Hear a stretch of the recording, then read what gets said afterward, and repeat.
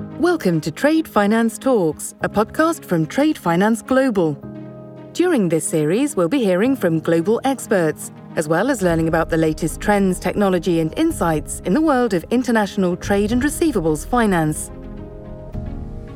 Episode 67. We realized that there was a need in 2017, 2018 for something that made it easy for most stakeholders to connect. And I'm not going to say that we invented Zoom. I wish we had, by the way. All of these methodologies are designed to facilitate the business between parties. My name is Dipesh Patel, editor at Trade Finance Global. This podcast is being launched ahead of the World of Open Account, or WOA's annual conference, their physical community convention held in Vienna next month on the 4th to the 5th of October. Open Account business, buy now, pay later, drives economic activity worldwide. And during times of volatility, uncertainty, and of course the pandemic, the need for solutions when it comes to receivables finance has never been more pronounced. With more market participants, the rise of non-bank lenders, and a drive towards digitalizing the open account ecosystem, there's a lot going on. So today, I'm delighted to be joined by the two co-founders of WOA, Eric Timmermans and John Breshust, joining us from Brussels and Belfast, respectively. Welcome both to Trade Finance Talks. Thank you. Good to be with you. Thank you very much indeed. So Eric and John, welcome. Quick elevator pitch. So in no more than 30 seconds or so, who are you, where are you from, and what do you do? Eric, over to you. 30 seconds for more than almost 40 years in the industry. That's going to be a challenge, but I will try. I started indeed for a Belgian factoring company in 1982. I worked there for around 10 years. And then I have been Secretary General for International Factors Group, one of the two major international trade bodies, and also managed that into the merger with FCI. And then since now 3-4 years, I have founded World of Open Account together with John. So that's me. John, over to you. Okay. Well, not quite as many. 36 years in the industry. Can I believe it? Working in operations and strategy and based with one of the largest United Kingdom receivable finance businesses.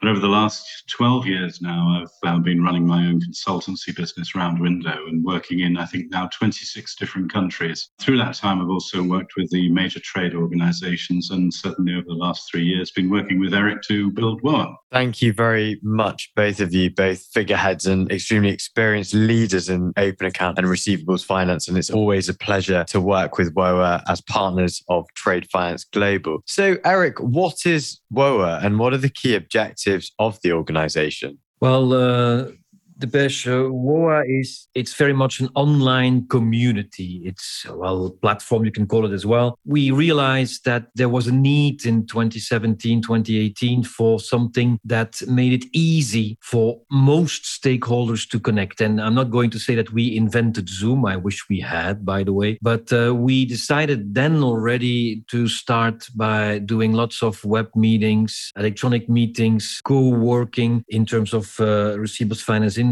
in order to create a platform that was making it easier for all stakeholders, big companies, small companies, and also all different types of people in the industry to rub shoulders and to work together. So that's basically what World of Open Account is about. Online community, open to individuals, open to organizations, and low cost and very much a digital approach. Even if we do once a year, as you rightly said, also a physical conference. And that's in these days even more important also to go a little bit back from time to time from only digital things. Thanks very much. And in tandem with TFG's mission around being open, being online and being accessible by the entire global community. And actually I really enjoyed us partnering with you in your community convention back in 2019 in Antwerp. This year, you guys are also going ahead, right? Full steam ahead in Vienna on the 4th to the 5th of October, right? That's correct indeed. We are still crossing fingers, but as things stand today, the stars are well aligned. We have already almost 50 people signed up. All the measures have been taken to make it also a safe meeting. We are supported by Raiffeisen International Bank and Raiffeisen Factor Bank. So I can tell you these compliance people in terms of COVID measures, they are very serious. So it will be a very safe but a very nice meeting as well. So looking forward to that. Vienna. Thank you very much. And we're delighted to be media partners. And we also love Vienna. So, John, just for our listeners, what is Open Account Finance and what role does it play in global trade? I think one of the real challenges whenever we're talking about business is the definitions that people use and work from. But for me, I'd like to try and keep it quite simple and trade on credit terms, Open Account Finance. I think all the methodologies and the products that can support that open trade is what we're interested in. We see it as being very much an inclusive term and not something which is a product silo. We want to be inclusive. Any element of trade that is there, we are in a position to be able to help to support the network. And I know the question is, well, how does it differ from this? How does it differ from that? The point is that we are part of a community that is there to try and serve the needs, the business needs, the finance needs of a range of growing businesses that need economic support. Thank you very much. And I am going to ask the question again, but it would be good if perhaps yourself or Eric could discuss how open accounts could either differ or have similarities with receivables finance, payables finance, or trade finance. And I guess your two types, your open account and then your documentary trade, right? Yes, that's right. I think that's the case. The issue is, though, of course, that people who are interested, all of these methodologies are designed to facilitate the business between parties. The point that we try to get across is that, we will welcome involvement because these boundaries are not hard, they're flexible. Receivables finance, yes, that's based on actually what is owed. Payables finance is buyer-centric as opposed to receivables is seller-centric. Trade finance tends to be, as you say, the difference between documentary credits being involved. I do come back to the point that what I like very much to emphasize is the commonalities, not the differences. Oh, absolutely. If I can add to that, John, indeed, I think we'll probably have a chance to talk a little bit more about that, but it's definitely one of the evolutions. There is something that is getting more and more blurred. There's less and less silos between these different types of products. I think you see a sort of growing together between seller-centric, buyer-centric approach, and also between traditional trade finance and open account, so without documents financing. So it's interesting times and technology plays a role in that. And in our particular approach in World of Open Account is to embrace all products that make it easy for companies to get access to finance based on their trade activity, on their sales, and regardless if that is with documented financing or non-documented. So we definitely also include more and more even the document types. Thank you very much. And I think it's good that you try and find those commonalities between the different financing types. And actually, I guess you switch it on its head, which is what are the pain points for customers and how has that changed and evolved over the past, whether it's a few years or decades? I think one thing we've certainly seen is for everyone, cash is king. It's important for people to get paid as early as possible. And there's probably some evidence that some of the larger corporates are paying on fairly extended payment terms. And it's causing a bit of a cash squeeze, and especially during difficult times that we're seeing in the pandemic right now, it's causing struggles, right? And any solution that we can see to help alleviate that problem and reduce those cash payment terms is good for the customer, right? Absolutely, yes, indeed. Yeah, being open for business and open for SMEs, because we all talk and many people and politicians pay lip service maybe to SMEs. But if you can help a company to get their money quicker, I think you make really a difference in terms of possibilities for growth or getting a stable development. Absolutely. And just circling back to the kind of previous question, why should a market participant choose something like receivables or open account finance instead of other types of financing available? So perhaps other types within the debt markets, John? Well, if I can maybe quickly take that one, it's almost very much linked to what we just said. I think the answer to that is receivables finance is a product that is definitely designed for SMEs, is designed also for companies that may not have a strong record or a history or a balance sheet that has already been established for many years. The big difference between receivables finance and more traditional corporate finance is that it's completely and entirely based on the underlying receivables, on the performance of the company. So it is more accessible. It definitely also more flexible. If a company sells more, it will also have more possibility of financing. It is also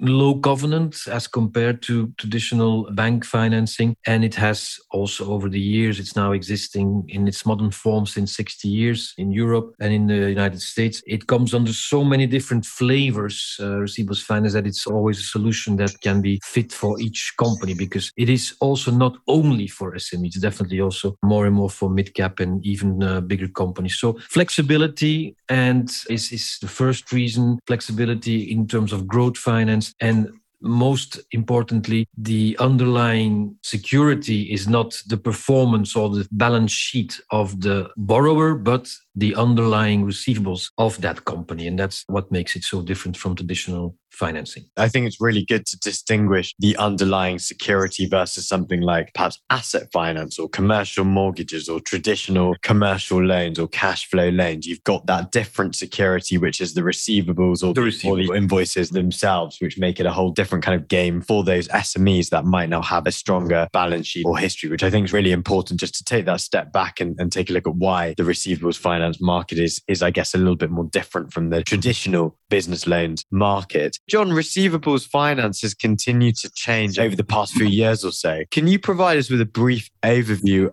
of how the market's changed, perhaps over the last 12 to 18 months, and what the key drivers of this change has been? Certainly over the last 12, 18 months, there's been a very serious and significant drop in volumes that we've seen right globally, I think. But we take Europe as the example. I think that we've swung from an era of about 10 years where average growth has been plus 7% in that range, a negative figure around 5% in the year. This downturn has been pretty much evident everywhere. And it's only been equaled by the financial crisis back in 2008, 2009. Otherwise, we've seen a really good, steady level of growth in the quieter periods. In terms of what are the drivers, one of the things that I have done is look at the statistics over those years. And there really is a very strong and obvious positive correlation between changes in GDP growth rates and receivables finance growth rates. I mean, looking at that period since 2007, those two variables have actually been showing a very strong correlation. I don't want to bore people with statistics,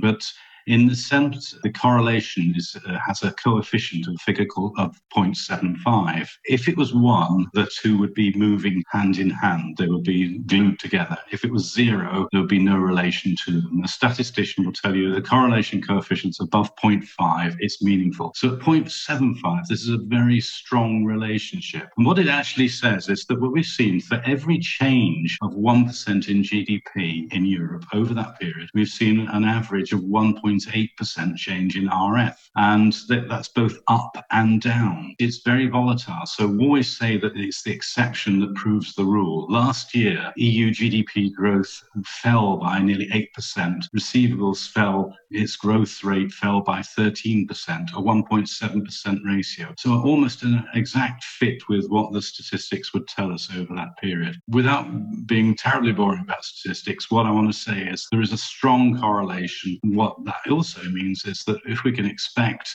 things to go down, things can go back up as well. Thank you very much for explaining that correlation coefficient and that ratio. I think it's really important. So in summary, you're saying that when GDP receivables growth goes up, but probably a little bit more relative to GDP, the adverse is also true. So when the going gets tough for GDP, as we've seen throughout the pandemic, the receivables finance industry, or perhaps if you're looking at it from an asset class perspective, it's gone down even more. And I think that's really important when you're looking at the provision of receivables finance to SMEs and MSMEs. And I think it's important for practitioners to take note that these are some of the effects, and it's all related to that correlation. You can see through a decade of data that this has been a consistent trend. John, are there any pockets or highlights when it comes to regional performance or country highlights? Have there been any countries that have fared perhaps slightly better if we take a look at Asian markets, perhaps in the last year or so? The question would be, where has it moved? And I think the consistent message over 2020 is that pretty much everywhere has taken a hit. It's either gone into negative territory or been flat. We just talked about Europe. It had dropped at 5% in 2020. The USA looks as though it was down in 2020 around 23%. South America fared even worse, nearly 40% down. Africa showed a small amount of growth through particularly South Africa and Egypt, but the base there is tiny. I mean, we're only talking about a total of 25 billion as opposed to the 1.8 trillion that we talk about in Europe. Asia just about grew, but that growth is almost completely driven by figures coming out of China, where the figures were supposedly by 7%, but to nearly 700 billion. Sorry, I beg your pardon, 433 billion from China of 700 billion in Asia. I have to say, the figures out of China is a command economy. Some of the things which are described as receivables finance, I'm not entirely sure are the same. So the global picture is that 2020 really took a hit in the industry. I think it's really important to describe those nuances. And actually, in talking to a lot of sources, if we're not getting accurate data out of China, it does perhaps impact those overall numbers. But I think that one of the more important parts there is Europe took about a 5% hit. And I think you've got the additional compounding from other markets, which perhaps contribute a slightly smaller proportion to total receivables finance volumes. But that gives that overall, what is it, around minus 13% dip globally in receivables finance, right? The slip is very clear, pretty much wherever the market you're looking at. But I guess what we've seen to that is governments have introduced fiscal stimulus and monetary policy. Governments pouring trillions of extra support in businesses to help provide backstops and provide various forms of, I guess, measures to stop them from perhaps getting into financial challenges. Has this also impacted the provision of receivables finance? So, for example, if one were to be running an SME, why would they want to go to a bank providing receivables finance facilities when they can go to their government and have a government-backed loan, perhaps? I think that's a good point, Dipesh, indeed. And well, we have seen definitely both in the UK, but also in the US, even more dramatically in the US, certain negative influence on figures for factoring in the US or receivables finance, invoice finance in the UK because of, sort of competition from government schemes. But let's face it, that's very short term. When you look at the figures also that John was mentioning. And the good thing about these is that John has been doing this almost stubbornly for more than 10 years, 15 years or something like that. Yeah. Because at the beginning, people said, no, factoring, receivables finance, we are counter-cyclical. And when the GDP goes down, then we are still there and we go up. But that's not true. It's simply not true. And that's why we think that stimulus, no stimulus, whatever's going to happen, it is like some said in the past, was it Clinton? Is the economy stupid? But probably that's the case also for receivables finance. If GDP is going to grow again in most countries, which seems to be very much the case for the moment, touch wood, then most probably we will have a very good and successful period for receivables finance as well. And that's again for most countries. I think this is what's going to influence it in the most important way, more than any other specific stimulus packages. Very interesting. But do you see, as those stimulus packages then get pulled, do you see that there'll be a potential gap in the market or an opportunity perhaps for receivables lenders, both bank and non-bank, to say, hey,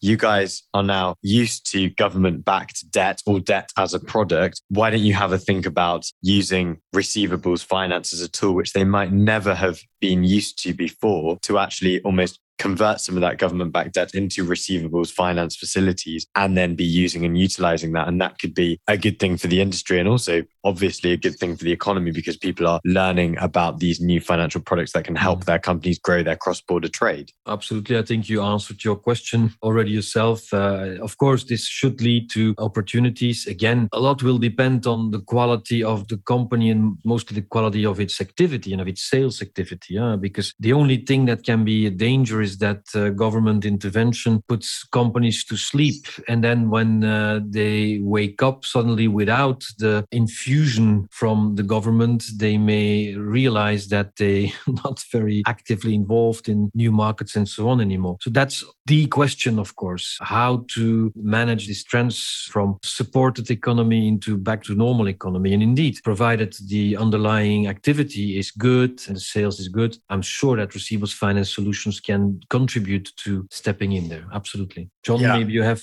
different ideas. I don't know. No, I think the issue is that the capability of receivables finance to support the economy is quite clearly there, and it's quite clearly underutilized. We take the example of the United Kingdom, fewer than 40,000 businesses are actually using receivables finance, and the UK is still one of the larger markets. My research would suggest that at any one time there are around 300,000 businesses that could usefully benefit from receivables finance solutions. The penetration that we've achieved is still minor. There's still great opportunity. So there's a big debate to be had. There's still a lot of awareness, understanding, and marketing that's required to actually develop the industry. It's really important that the providers act together to actually share that message. And I think it needs to be shared more effectively now than it ever has been in the past. That's a really good point. And an education of the product, whether it's by one lender or another lender or a consortium of lenders or people like yourselves at WOA, I think it's really important to build up that awareness and market penetration, especially at a time right now. As you mentioned earlier, that transition is something that's quite hot on the debate. I was reading something this morning about the transition and preventing a zombie apocalypse. That is government supporting a lot of zombie companies or companies that probably shouldn't be financed. And if they were to, naturally be left at their own accord, they wouldn't be there today. But that would kind of clear the way for new innovative companies. Talking about innovation, Eric, have you seen the rise and the legitimate rise of more tech trends within the receivables finance space, probably accelerated as a result of the pandemic? Oh, absolutely, Dipesh. I think this is, if there's one trend that is clear in open account, in receivables, but also in trade finance. And it's one of the reasons why I said earlier that there's a sort of convergence of models taking place. It's because of digitization. And it's obvious that the pandemic has given a big boost to investments because, people had to think about changing models and changing their ways of doing things. So yes, indeed, there is definitely a trend towards what you could say, bigger visibility, better information, thanks to digitization. At the same time, and I think this is important, almost a warning that I would like to make as well in this evolution. And I'm not the only one who invented this. Recently, an interesting article about trade innovation that seems to be stranded somewhere on digital islands. I think this is a big risk we all run, that there's a lot of initiatives in distributed ledger here, a few companies doing this and other companies doing that, but you need a certain moment, some harmonization in two spaces. You need harmonization in legal area, and you need harmonization also in terms of interoperability. I think about, there are a number of, I take as an example, a number of companies that are invest in offering solutions to avoid double financing of invoices because of a distributed ledger database of invoices. But this can only really work if it is linked to other similar systems. So if there's interoperability, it's like email. Email can only work if you don't have to think about who on the other side what system does this person works with. I would plead, and sorry, I'm going a little bit far in this maybe because your question was about trends, but I think digitization indeed very important, but I think that we all should think also about harmonizing. There are some good initiatives from the ICC with Digital Standards Initiative. There are, ITVA is doing some stuff with DNI. Myself, I'm involved in the e-invoicing world these days. There's also global interoperability framework, a difficult word to say, I'm sorry. I think we should all, and this is again a role for associations such as World of Open Account, try to help to get into this harmonization, doing things together jointly as a community. So this is definitely an important space. And the second, and then I stop because I'm talking too much, I'm sorry, in terms of tech is a clear evolution towards non-bank financial institutions starting to get into the space because banks are pulling out. We know that banks are pulling out of international receivables finance more and more for good reasons or for bad reasons, whatever. No, good reasons because compliance and so on is too expensive, too complex and too risky. But there's all liquidity that is looking for opportunities. So, and investors are now being connected to trade assets, and this is also very much supported by lots of new technology. But that's a second trend that is very interesting interesting to see, and we are going to see more of that in the coming years, I'm sure. The rhetoric has changed because I was watching my interview I did with you in Antwerp back in 2019 with you both. And I think back then we were discussing them as disruptors in the industry and very much innovation at the start. And I think we've almost maybe not gone too far, but we've gone through this journey of creating lots of digital islands, data silos, and we've seen this lack of harmonization. I do challenge you guys to probably say, is it really the responsibility of the private companies, those innovators, those newbies onto the scene to solve the problem of interoperability? Because ultimately it's a commercial venture, right? It's who's going to get the biggest market share the quickest. The Apples and the iOS of the world, their aim was never to create interoperability between their different apps. Their aim was to get market share. Should there be a player like the ICC that stands in to create those standards and the interoperability piece? It would be good just to hear your opinions on that. I do agree, Depeche. It's not up to the newcomers who are the innovators to work on interoperability and on harmonization, because you're right. Their role is to find the application that everybody wants and to get extremely rich. Of course, that's obvious. But it's up to the corporates, up to the communities, up to the providers to think about how can we jointly grow the business of all these people as well by getting some standards in place. And I think indeed organizations such as ICC are very well placed to help. But it's also about the associations. And I think in Receivables Finance, World of Open Account, it's a modest initiative, but we have done our fair share of this, and we will continue to spread the word about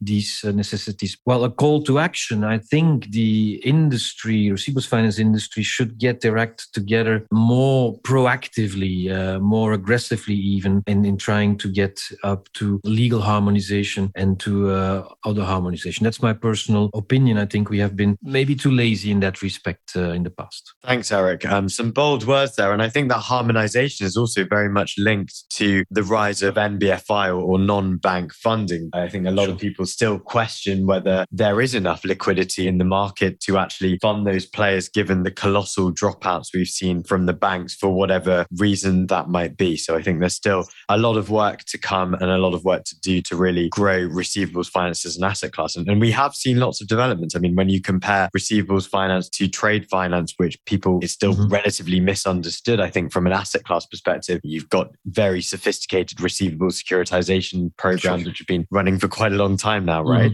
Oh yeah, of course. That's the easy part. Well, easy. Yeah. I'm not saying that securitization is easy, but you see what I mean. These are structures that you can put in place. There is historic knowledge about this. But as soon as you want to finance a fintech with individual invoices of 10,000 euros or pounds, it becomes more tricky. Then it becomes just more risky as well. And you need lots of knowledge and understanding and digital solutions as well to make that happen. Because there is, I think, liquidity is there. There's the interest definitely in everything related to trade finance, open account, or traditional trade finance. But it's not easy, because an invoice or receivable it looks like an easy asset, but it isn't, because it's generally worth the paper it's written up. That's the difficulty of it. Again, so many things can go wrong with receivables as well. So that's my point. Just wrapping this podcast up, and I don't want to give away all of the surprises in stock for the WOA Community Convention, where we'll go into a lot of this in a lot more detail. But John, what are some of the most prominent challenges in this space at the moment and really see the industry going and developing, say, in the next 12 months? We've already talked about the technological issues of development. Who does it? How do they talk to each other? How do they make it work together? I think the same thing applies in terms of the regulatory and legal environments. I've just completed a study across the whole of Europe of the legal environments in which each country operates. And I think I came across something like 19 variations in the way that VAT is dealt with in the receivables finance industry. There's a lot of work that needs to be done to make life easier, especially for businesses which are going across board. Other prominent challenges, one of the areas that occurs to me is the issue which affects both the traditional and the newcomer businesses. Things like KYC, customer due diligence, anti-money laundering fears are really affecting the willingness and ability to do business at the moment. I think we're still seeing eye-watering fines going through, for example, for obvious failings. So this is making organizations fearful and risk-averse. So we do need to find better ways, I think, of getting the technology to do the heavy lifting in this sort of area of actually building helping businesses from the start. Again, some of the things that we're going to see very much a focus on is actually how both can technological and legal environments be built. How can they be manipulated? How can they be lobbied to actually make sure that the receivables finance industry is in a position to actually take advantage of the opportunities that we know that are there? Well, thank you very much, John and Eric. I'm afraid that's all we've got time for today. But just to kind of wrap up on a few of those key themes that we've discussed on today's podcast, I'm sure many more of those will be discussed in a lot more detail at the WOA Community Convention. But I think that correlation coefficient, that 0.75, the correlation between receivables growth and GDP growth, is actually a really important number or something to think about as we move hopefully towards more of an economic recovery in the next 12 to 18 months or so. But there are lots of challenges. We've seen that the issues with data silos, with digital islands, and perhaps it's always interesting to question, challenge who is going to solve that problem and who should solve that problem. Amongst that, we've also seen huge fines and huge failures within the industry. And there was always the worry that could ramp up regulation, which actually almost means that banks find it harder and harder to continue offering their receivables finance services. You've also seen the rise of non-bank financial institutions into this space, but it's always then a question of how can we grow and accelerate the volumes that they provide in the market amidst all of the challenges that we've seen and we haven't seen going away around anti-money laundering, counter-terrorist financing, double invoicing. Lots of really interesting issues going on there and all to be discussed in person at the WOA Community Convention. John, Eric, it's been a pleasure having you on Trade Finance Talks. See you soon. Thank you. Goodbye. See you soon. Goodbye. Thanks for listening to Trade Finance Talks. Be sure to subscribe to our podcasts at tradefinanceglobal.com.